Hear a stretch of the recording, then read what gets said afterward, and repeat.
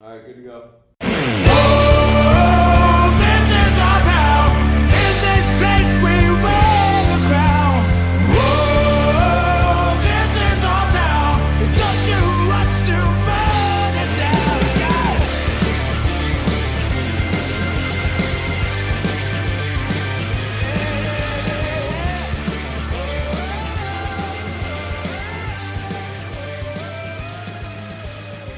How's it going, everybody? Welcome to the Third Line Plugs Senscast. I am your host, Taylor Gibson. Joining me, as always, from the tropical metropolis of Calgary, Alberta, my co-host, Tim Jency. Tim, how's it going, sir? It's been going good. Not been doing too much. Did buy a barbecue, though. Ooh, do tell. Yeah, I realized that I wasn't going to be cooking that much, so I opted to go for a charcoal grill. Because I didn't want to bother storing a propane tank that I'm going to use maybe 10 times a summer. It's just not worth it. That's still quite a bit, though, to be honest with you, man. If you use a propane Really? tank 10 times... Yeah, it is. Yeah, Especially if you want to get a good barbecue, you're forking over 600 plus. Then you have to properly store a propane tank, fill a propane tank, all that other stuff. So it gets really pricey really quickly. And if I'm not barbecuing that much, I'm not going to throw that money at that. And I can get a good quality charcoal grill for like $250. Okay. Yeah, I know here at home, like, we have a propane one, so obviously I can't really talk too much about the charcoal one. I will say one comment, though. I hope you know you're letting Hank Hill down. Hey, he was tempted by the dark side too. Yeah, but he ultimately went with the propane burger in the end of the episode. I still love how Peggy and Bobby are trying to hide the fact they used a charcoal grill. Yeah, he's just like, what if nobody has told Dad how much charcoal is? Well, nobody will. Now throw your clothes in the dryer washer and put some fish sticks in there. Your dad's gonna nose like a Doberman. Such a good episode. It is such a good... And apparently they're bringing it back, too. I was reading something about that. Nothing's been official. I read this back in March. That apparently they were... Yeah, that they were looking into bringing it back, and nothing's come of it. But I'm really surprised, like, it's... Because it's a Fox property, Fox is owned by Disney. I'm surprised it's not on Disney+. Yeah, that is really weird. Yeah. Maybe they couldn't get Mike Judge to agree with it if he still holds some rights. I think so, yeah, because he was a voice actor and basically the producer right till the end. Yeah. Even if he didn't write most of the... I think there was a number of seasons he didn't write, but I think he was a producer and he was a voice actor, obviously, so... But that's for another episode. Exactly.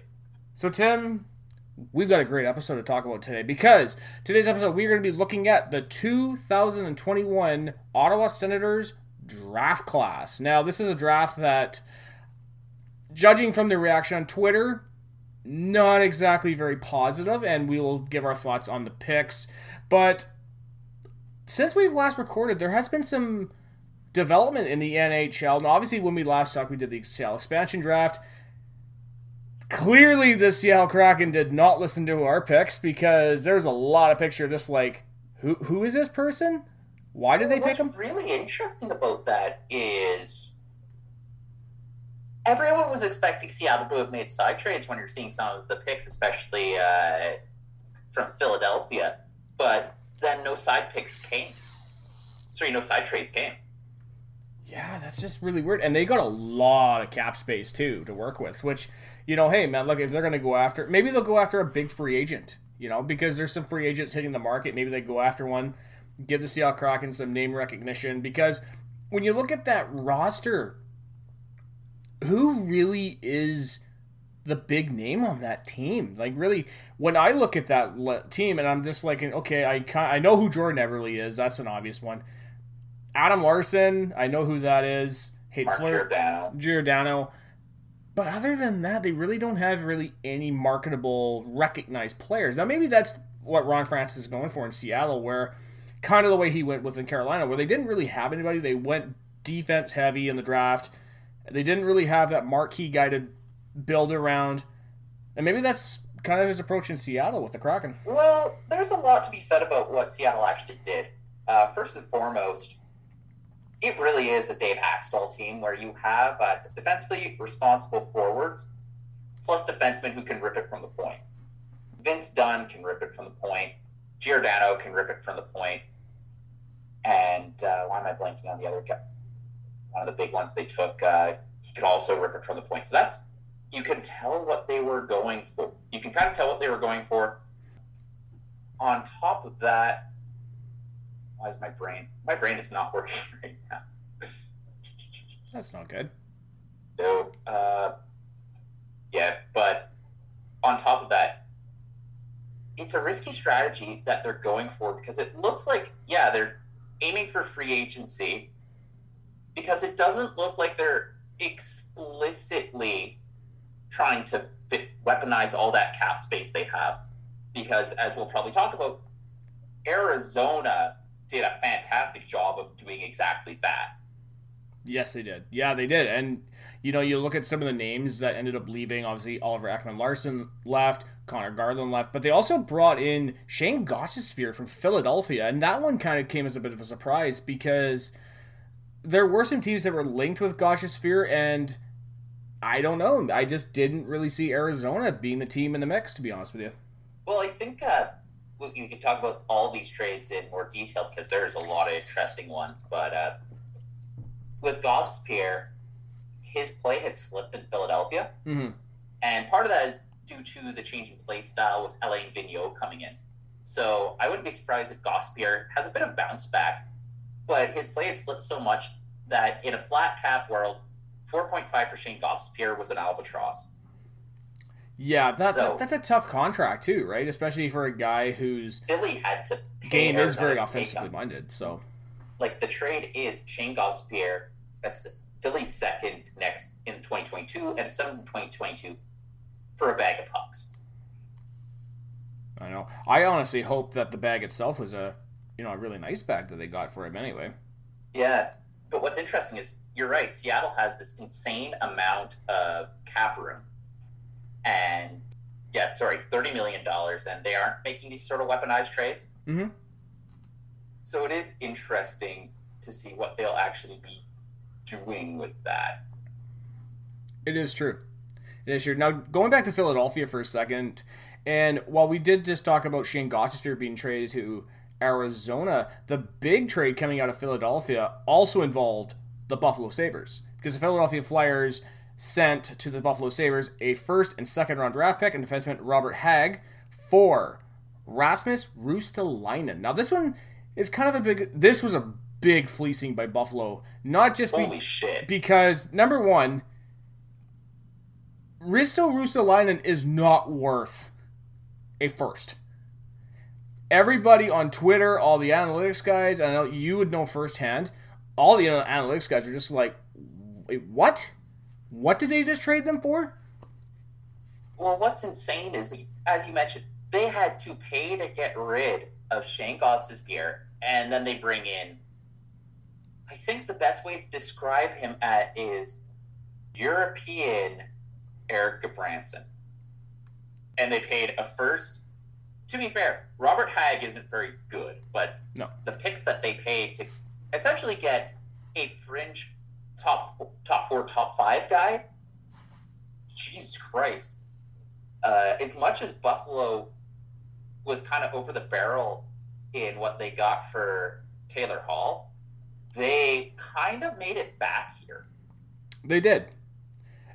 However, I feel that even though they completely fleeced Philadelphia in this trade, the next trade Buffalo also made, this is one that I honestly looked at this trade and I said, okay, if there was going to be a player on the Buffalo Sabres who was worth a first and possibly second, it was going to be Sam Reinhart. And he went to Florida. And he didn't even get that. Like, the return that Buffalo got for Sam Reinhart, I honestly looked at that and I'm like, what? How? How did you not get more for him? And I don't really know much about Devin Levy, so he may be better than we think, but Florida at least Buffalo did get a conditional first. So the only issue with that first is it's top 10 protected. So I don't think Florida did too bad for Sam Reinhart. Yeah, I don't know. It was just kind of a weird one because what they traded or what they got for Rustalainen, I think you could have made a legit argument that's what you could have got for Reinhardt, right? Well, the thing is somehow, like, according to the Flyers GM, there were multiple offers, including a first plus for Ristolainen. So there's the market demand there. There may just not have been the demand for Reinhardt. Sam Reinhardt. Yeah. And remember that prices are determined by what people are willing to, not just by what people are willing to sell for, but what people are also willing to pay. It is true. Now, I know that there was another trade. Obviously, we talked earlier about the Oliver Ekman-Larsson dealt away from Arizona to the Canucks. Let's talk a little bit about that one because that one was kind of a bit of a surprise. I think Oliver Ekman-Larsson was linked to Vancouver for a while. Connor Garland, I for what I can guess, I guess he didn't want to stick around in Arizona. I'm more surprised that they got rid of Jay Beagle, Antoine Roussel, and Louis Eriksson. All of whom, and you correct me if I'm wrong, are they not in the final year of their contract, all three of them? Yes. So this is very reminiscent of the Dion Phaneuf trade to the Senators, where the Senators offloaded a bunch of bad contracts and took on one longer, really bad contract, plus a sweetener. Yeah, I don't know. It's just kind of a bit of a surprising trade, to be honest with you. And like I said, Oliver Ekman-Larsson was linked to Vancouver, but how much of this really was made after the fact that Alex Edler's agent came out and said he's not returning to Vancouver for next season? I don't know, but the thing is, Oliver Ekman-Larsson has been on a slide recently, and he's on the wrong side of 30.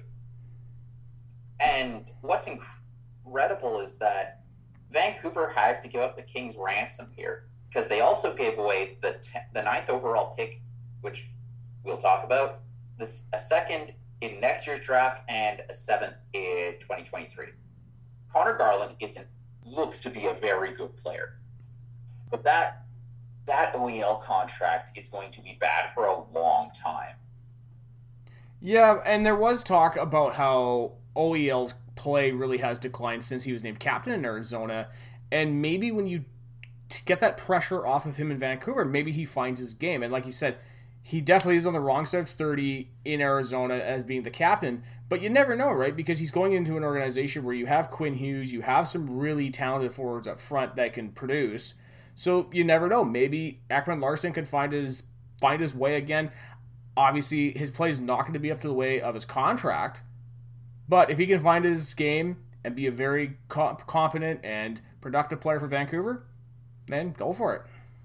It is tough because this year you also have Vancouver does have $21 million of cap space. Luongo is still on cap, which is actually kind of incredible.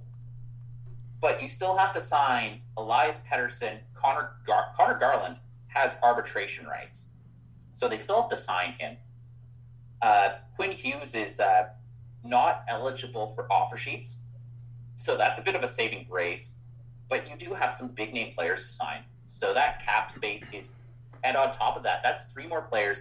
But Vancouver still needs 1 more defenseman, and I think 2 more forwards after that to have a full roster. So that money is going to go pretty quick. Absolutely. So I do wonder because at the same time, sure, being a captain is a big deal of a team, but you're moving from Arizona to Vancouver.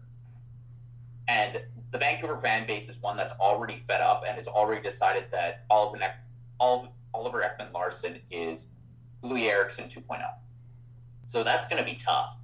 But this is also a team that spends $6 million on Tyler Myers. Yeah, I still to this day, that signing still does not make any sense to me. Oh, no. What'll be interesting to see is, do they bring back Travis Hamonic? Yeah, it'll be interesting. It will be interesting for sure, man.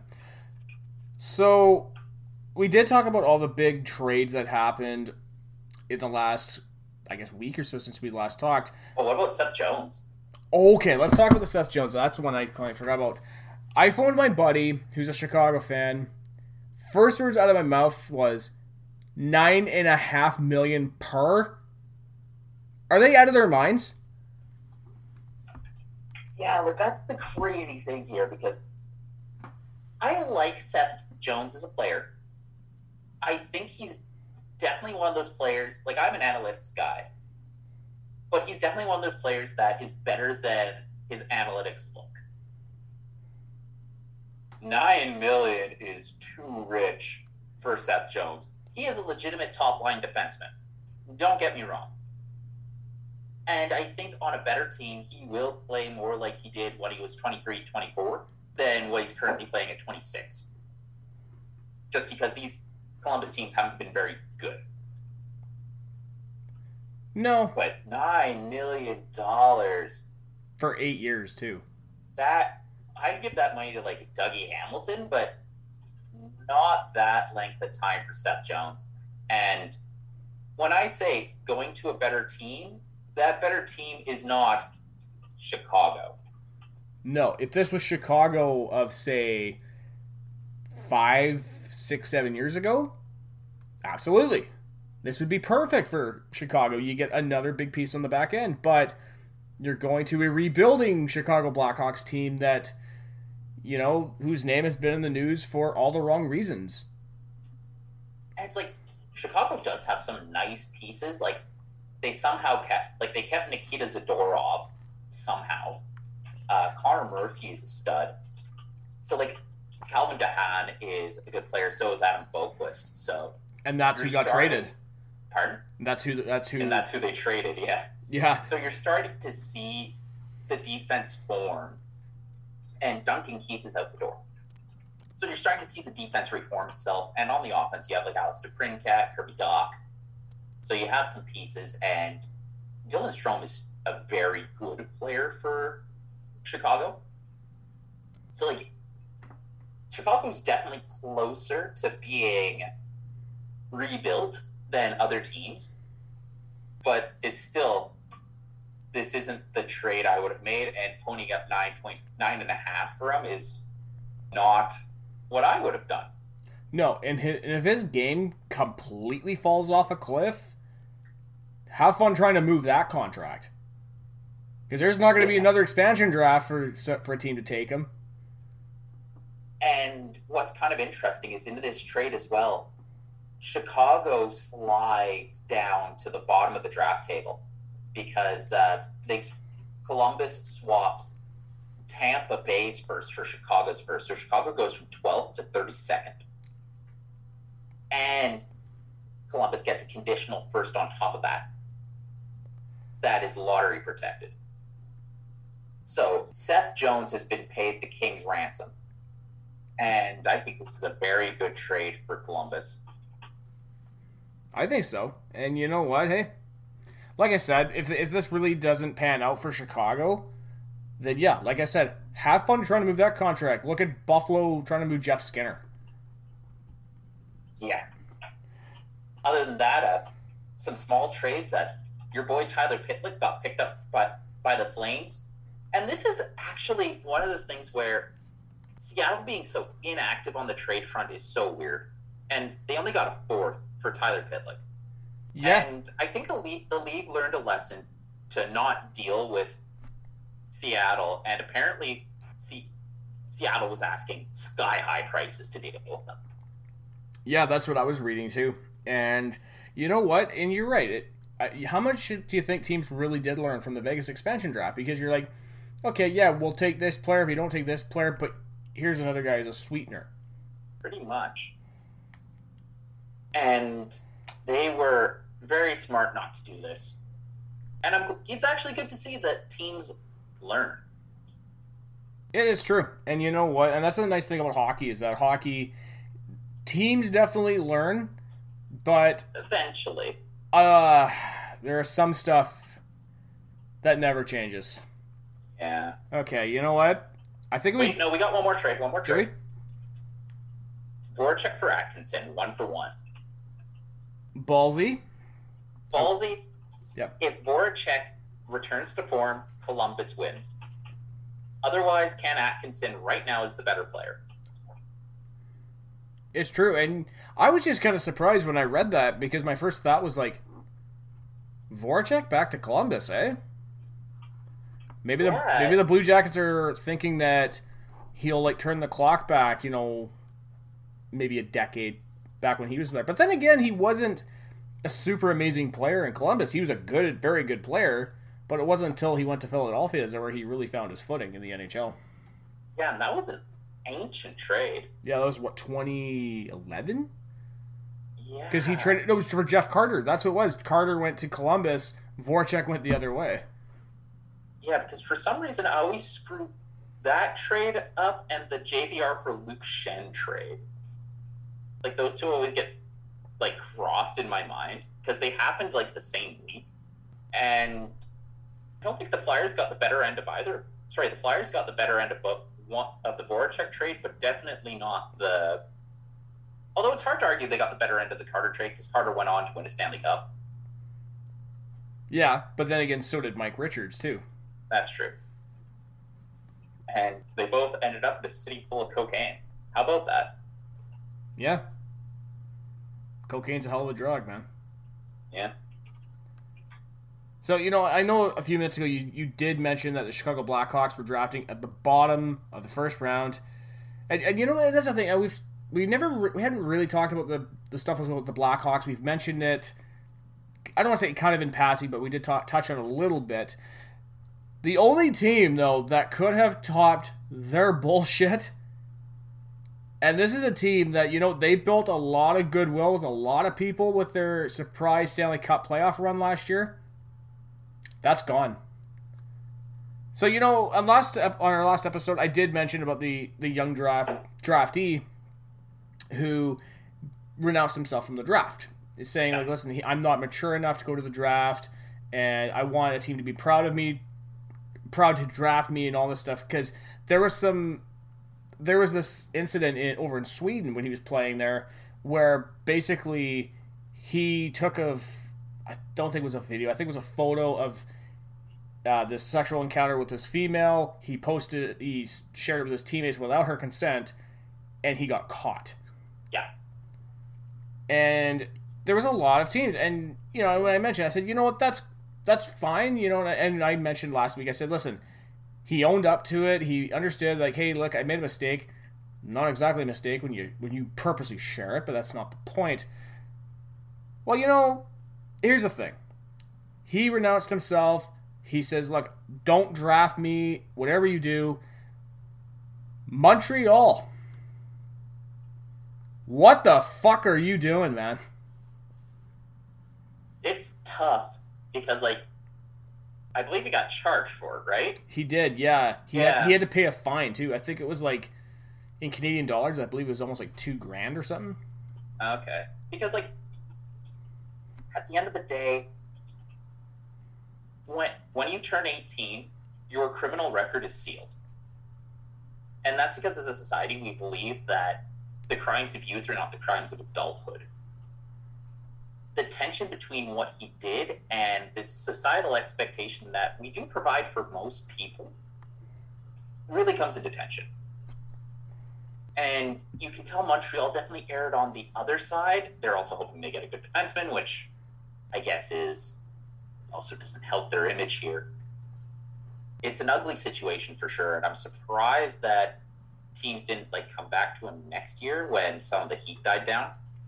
Yeah, and that's what I think a lot of people were expecting, right? Was that, okay, he was going to be renounced from the draft. A team was not going to take him. I think the big thing for me was that, one, that the Montreal Canadiens took him, but they took him in the first round. Marc Bergevin made that pick in front of everybody. And that obviously doesn't excuse what he did.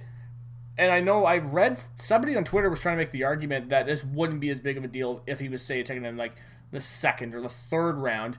No, it still would have been, because basically you're still enforcing this, that hockey has not changed. And even with the Hockey's for Everybody campaign that the league is campaigning for, this just goes completely against that. And not only that, from what I was reading before we hit record, You know how in our expansion draft episode last time, I picked Anthony D'Angelo? D'Angelo, yeah. The Montreal Canadiens are talking to him now to come to town. Jesus Christ. Does Montreal not have a public relations person to tell the team, maybe don't do this? Well, it's a weird thing, but it's like, and with D'Angelo, I don't think it's worth it. But if you think you can get a competitive edge by taking stigmatized players, that is a strategy. It's not one that looks pretty, but at the same time, it is kind of funny how the perception of people depends on who they are. Like, for a long time, and people would make jokes about the allegations made against Kobe Bryant. If it was anyone else but Kobe, they would have been run out of the rail, right? Yeah. Yeah, 100%. So it's like, at the same time, I'm not a big fan of mob justice. Like, this kid has gone through the justice system. He was fined, and his record will be sealed. Whether you want to deal with the kid or not, his criminal record should not be part of that. Yeah, and honestly, I still maintain if a team... If they waited a year, exactly. I would have been fine. Yeah, 100%, because I'm not saying this would have been water under the bridge, but it wouldn't be in the public's consciousness currently. Well, also, he would have had time to kind of show that he's become a better person, too. Yeah, which apparently he hasn't, because I think there was an article with The Athletic where the girl who was in the photo has come out and said that all she wanted was a sincere apology, and all she got out of him was a text message that was like 3 paragraphs long. Wait, you can send 3-paragraph long text messages? Yeah. I didn't know that.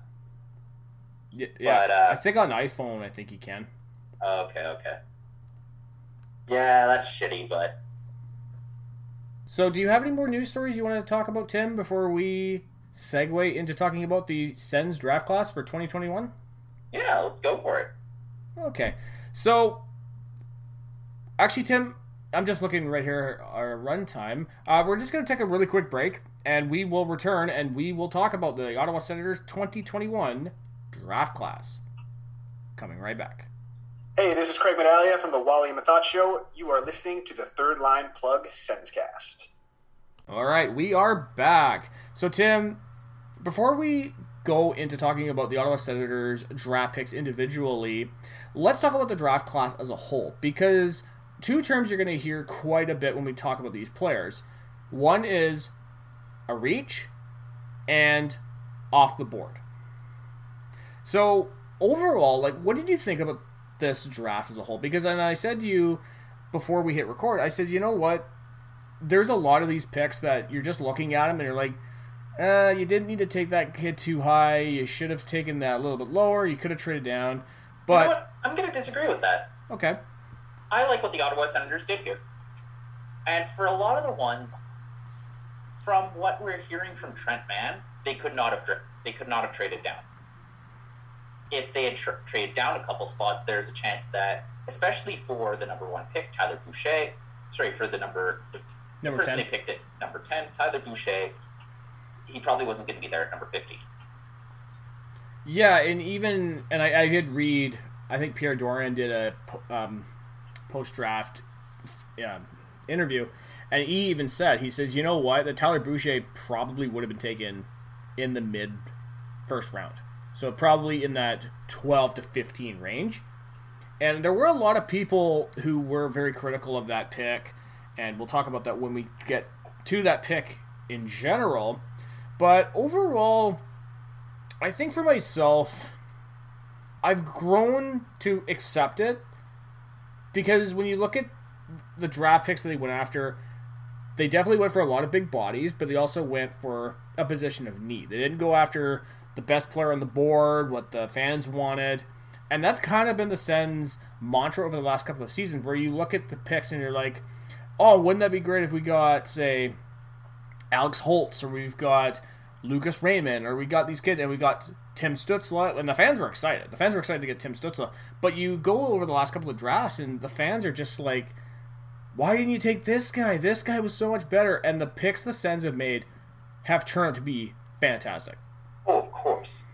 And what's funny is the Sens' misses in the first and second round have tended to be closer to the consensus. So, for instance, the Sens were considered to have reached on guys like Tyler Cleven, Matt Sogard, and even Thomas Chabot and Shane Pinto, while they were closer to consensus with Shane Bowers and Johnny Tychonick. Bowers has not been working out in either of the places he's bounced around so far in his young career, and Johnny Tychonick has moved schools because he didn't really have a future at University of North Dakota. So I think that the Senators are exploiting something, that they're able to get value that some people see but others don't. And I think one of the things they're exploiting is the U.S. National Development Team, where they play less games than the WHL, OHL, Q, and even some of the European leagues. So the Sens are identifying players that, due to a small sample, aren't showing what they fully have. Yeah, it's kind of like what I'm trying to remember the GM Stevie Y had in Tampa Bay, where he went out and found the Andre Palat's, guys like that, who ended up winning back-to-back Stanley Cups in Tampa Bay, right? 100%. And that's why I'm definitely a lot more on board with what Trent Mann, Pierre Dorion, and his team are doing, because we've gotten a lot of value going off the board. Yeah, and apparently, I don't know if you read this, but apparently Trent Mann's son is eligible for the draft, I think either next year or 2023. This kid is massive from what I'm hearing. The kid is 6'5", 216 or whatever, and he's, 15, 16 years old? Yeah, that's crazy. Yeah, I don't know what Trent Mann's been feeding that kid, but he's definitely not a boy among men. Mm-hmm. And I guess one thing that'll be interesting to watch over their careers will be like Jamie Drysdale or Marco Rossi versus Jake Sanderson. Because in college, Sanderson has been a beast. Yeah, and even Jake Sanderson was kind of a pick last year where fans were kind of like, why didn't you go after Jamie Drysdale? And even myself, like I said on the last year's episode, I said, Drysdale would have fit the Sens perfectly because he fills a need the Sens needed, a right shot defenseman. He had the talent, but obviously the Sens see something different in Jake Sanderson, right? Yeah.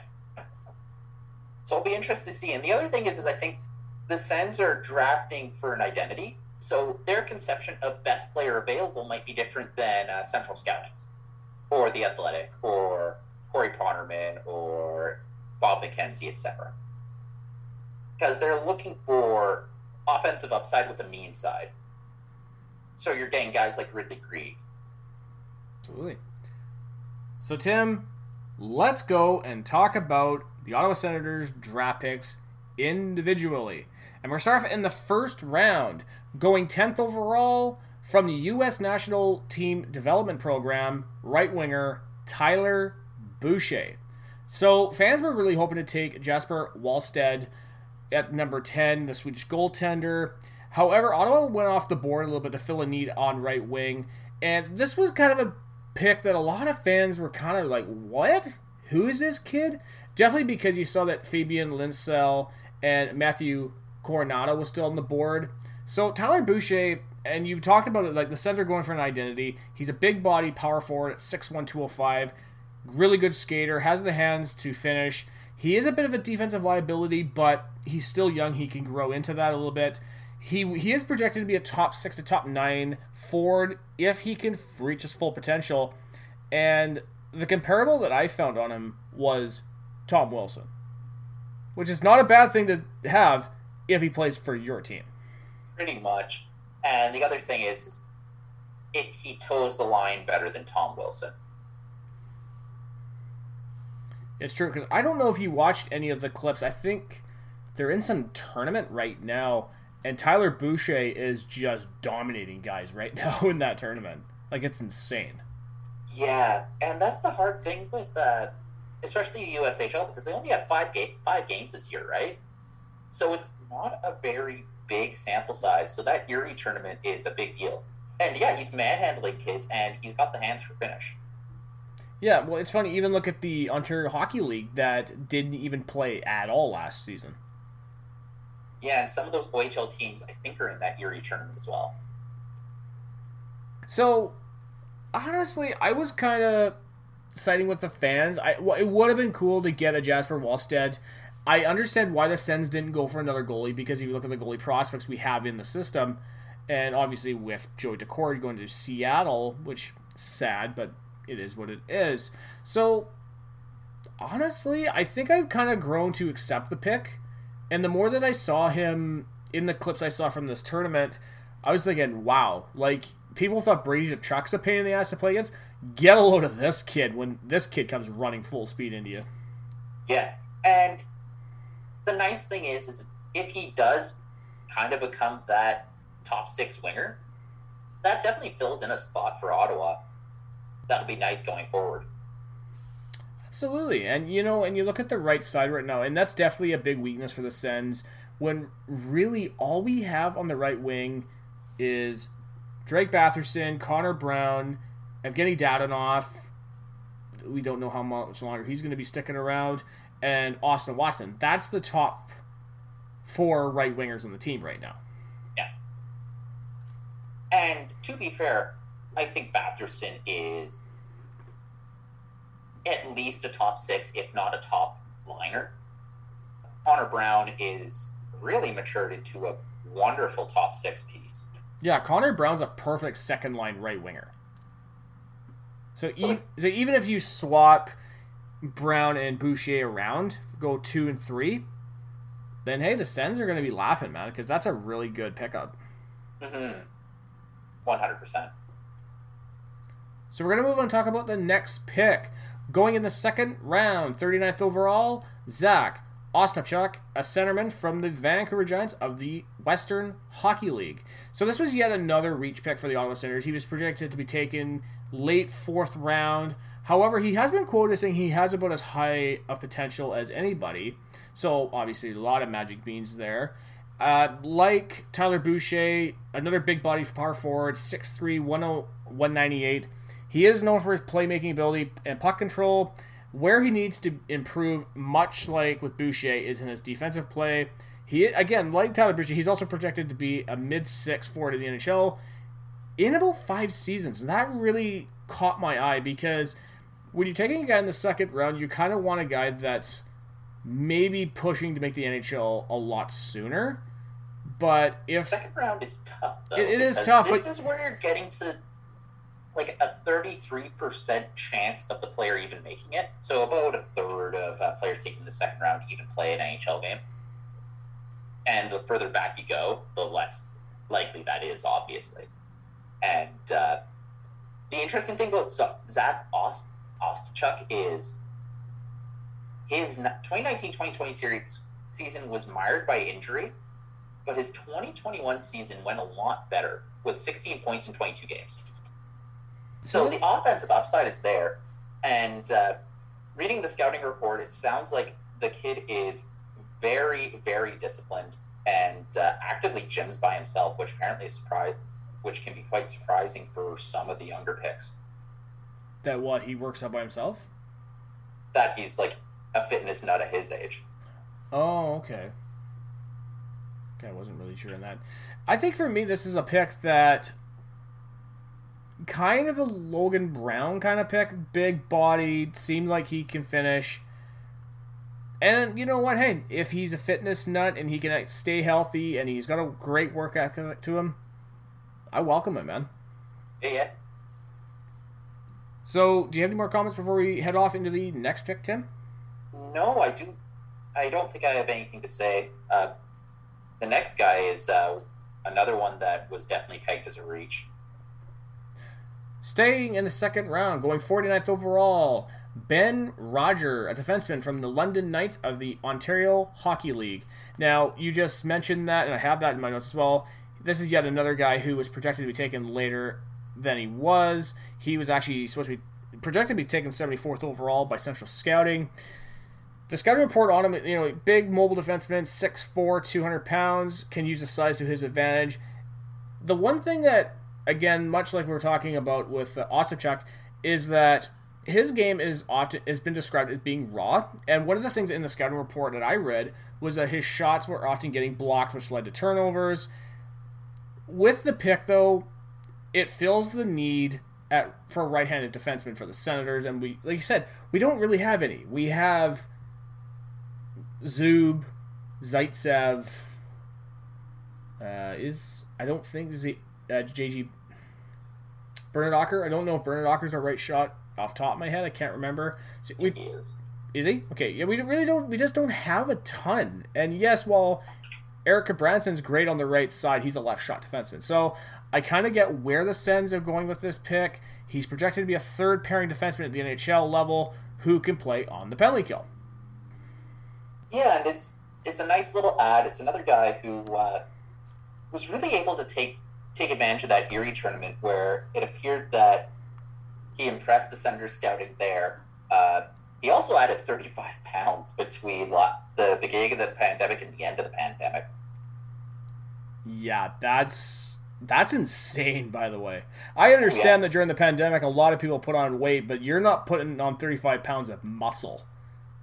Yeah, Trent Mann says big shot, mobile right D, ton of upside, high-end athleticism. So he's big and can move. So he's like Thomas Chabot. Yeah. Honestly, if he develops and makes the NHL, good on him, man, because that's what we're desperate right now for, right shot defenseman. And it reminds me a lot of the Tyler Cleveland pick. And the nice thing for this one is Pierre Dorion was able to trade down for this one. So the reach feels a little like, even if you can call it a reach, you got something by going down a few spots. Because Ottawa traded the 42nd for the 49th and managed to get an extra fifth out of it. Hey, you can't say that Dorion didn't get some value for that pick, at least. No, so, yeah. I like this pick, especially if they think that the kid is mobile, beefy, and has a good shot. If he has the hockey IQ to start to be able to learn not to get all his shots blocked, then there's definitely something there. Going in the third round, 74th overall, Oliver Johansson, a left winger from Timrå IK of the Swedish Hockey League. Decent-sized winger who played 15 games last season with 3 different Timrå IK teams. This guy's a depth pickup at best. I like a lot of picks when we did our draft class episode last year. There wasn't a ton of information on the kids that were picked. And this is yet another guy that not a ton of information. I read one of the articles from Silver 7, and they didn't have any information on him, so that's all right, I guess. Yeah, this is another thing. Like we're getting into the third round here, and this is where most rankings go out the window anyway. So if a player's not ranked by this point, oh well. And yeah, he's a young guy. He's still 17. So if they see someone who has good speed and good skill, this is definitely one that they can work on.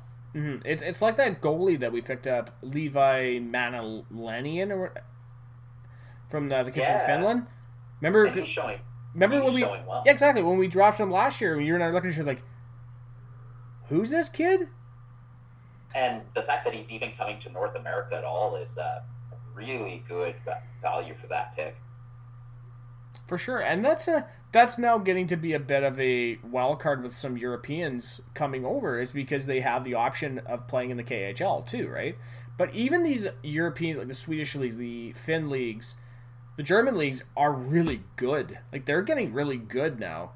So these guys have the option. They're obviously not going to make NHL money playing in this. If they play in the KHL, maybe it's a little bit different, but in those leagues, if you could play at home and you don't have to travel crazy distances, and you might potentially get a shot, maybe in the bottom 6, if that, then it's not worth the time or the effort to even come over at that point. For sure. We're moving on to the 4th round.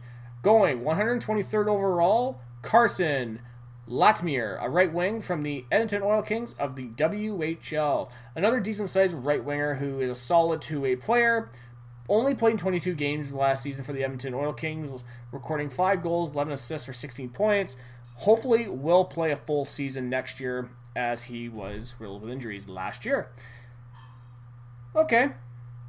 I'm alright with the pick. I don't know much about this kid, so I can't really talk about it. But again, another right winger, adding to the depth that we need, so good on. Yeah, I'm fine with it. And again, this is another one of those picks that, surprisingly, this guy was rated. Some scouts did have this guy in the top 100, so Ottawa did get some quote-unquote draft value for this guy. We'll see if that actually matters. Absolutely. And now we come to the end of the Ottawa Senators 2021 draft class. Going in the 7th round, 202nd overall, Chandler Romeo, a defenseman from the Brantford Bandits of the Greater Ontario Junior Hockey League. Okay. So, you've got to realize I have next to no notes on this kid. This is the only note I have on him. I could see this kid rocking a greasy mustache, gaudy gold chain, and a sequin shirt with a name like that. To be fair, we're talking about 7th round draft picks. Yep. I don't know what you want me to tell you. He sounds like he sounds like an adult film star. That's what he sounds like with a name like that. Oh, come on, be nice. I'm being nice, but seriously, Chandler Romeo? Okay, fine. But then again, it's like Ottawa, we've gotten some value from our 7th picks in the past. Like, no, wait, Dzingel was a 6th. No, Dzingel was a 7th. Oh, he was a 7th. Well, like some of our late guys. So who knows? Maybe this guy will come up. But and even Joey Dack at 199. Yeah, and he definitely fits the mold of what the Senators are going for. 6'5", 205, who seems like he could be a shutdown defenseman. The one note I do have on this kid, and it has nothing to do with the player itself. So when I was putting together my notes for this episode, I typed in Chandler Romeo on Google. I found out that Chandler Romeo is also an artist in Denver, Colorado. A performance artist? Yes, and I also found that this Chandler Romeo, the artist from Denver, right on the corner of the same street, is a Popeye's chicken. This is the facts that people are listening to Third Line Plug for. Where to find Popeyes and Chandler Romeo, artist, in Denver, Colorado. Yeah, and Chelsea just gave me the thumbs up for that, so I appreciate her seal of approval. I've actually never been to Popeyes. I've never been to Popeye's chicken. Is there a Popeyes on the island? Nope, not at all. Actually, are there any in Vancouver? I don't know if there are any in Vancouver either. I don't know. There must be some in Calgary. There must be. Oh, there are multiple. I don't think they've come completely out west yet, so... If anybody's ever tried out Popeye's chicken, please drop me a link, man. Just tell me how it is, because... Oh, it's good. We also don't have Chick-fil-A in BC either, as far as I know. I think there's only 2 Chick-fil-A in Canada. One in Toronto and one in the Calgary airport. And Chick-fil-A is good, but Chelsea can't eat it because they use peanut oil. Really? I mean, I've had it. It's good. I've heard it's good. You know what's funny? Can we quickly talk about chicken? Because I think for myself, I like fried chicken, but I find that I don't overly crave it. It's just like, I'll eat it if it's there. But for myself, if I'm going for chicken, I'm either going for chicken tenders, boneless chicken, or a chicken sandwich. I don't know. Maybe it's because there's a bone in it. Maybe that's what I don't crave. I like chicken wings. Like, even at work last week, they did a chicken wing challenge. They had some really good ones. Actually, that's the funny thing, because I think I do really like fried chicken, but a good chicken sandwich is fantastic. Like, the Chick-fil-A sandwich is real. So Chick-fil-A is the sandwich, and it's really good. Mm-hmm. I haven't had Popeyes competitor sandwich yet. I know Chelsea said that the sandwich that Popeyes had before they made their Chick-fil-A knockoff sandwich was too much bread. Yeah, that's kind of tough when you... It's kind of like burgers themselves. It's like if you have a burger that the meat to bun ratio is off, you can tell. You know what's a perfect example of that? Is a Big Mac. I personally am not crazy about Big Macs because there's too much bread. However, if I go to Wendy's and I get myself a Baconator, chef's kiss. It's the basic ingredients that you need in a burger. Beef, cheese, and bacon. Well, it was funny, not last night, on Friday, a bunch of my buddies and I, after playing card games, decided we wanted to go for Wendy's, right? Yep. And the dining room's closed, but the drive-thru's open, and we left the car at home.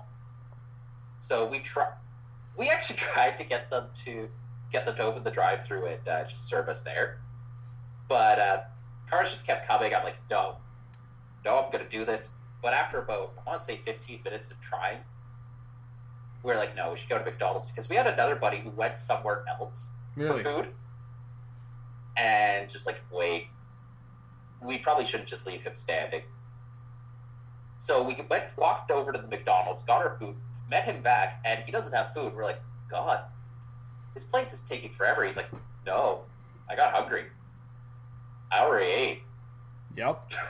It's funny, I actually went to McDonald's yesterday because I went and got my second COVID shot. So I was like, okay, I kind of need something to eat right now. I was a little lightheaded, so I went to McDonald's. And I got myself a quarter pounder BLT. I should have got the double.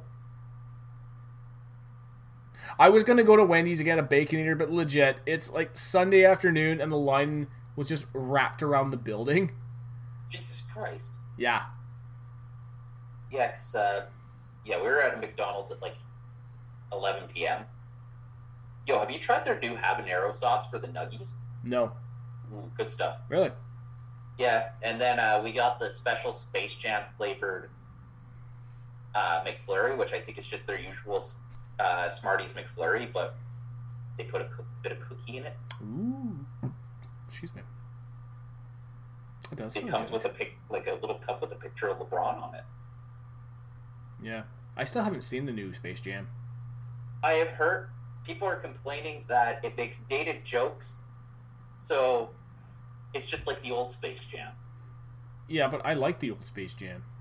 Yeah, so it's like, what do you expect to go to the new Space Jam? Although, and I think I've mentioned this on the podcast too, after watching The Last Dance, I realized what a freaking lie Space Jam ended up turning into. Because there was no way Michael Jordan was treating the Looney Tunes that well as his teammates.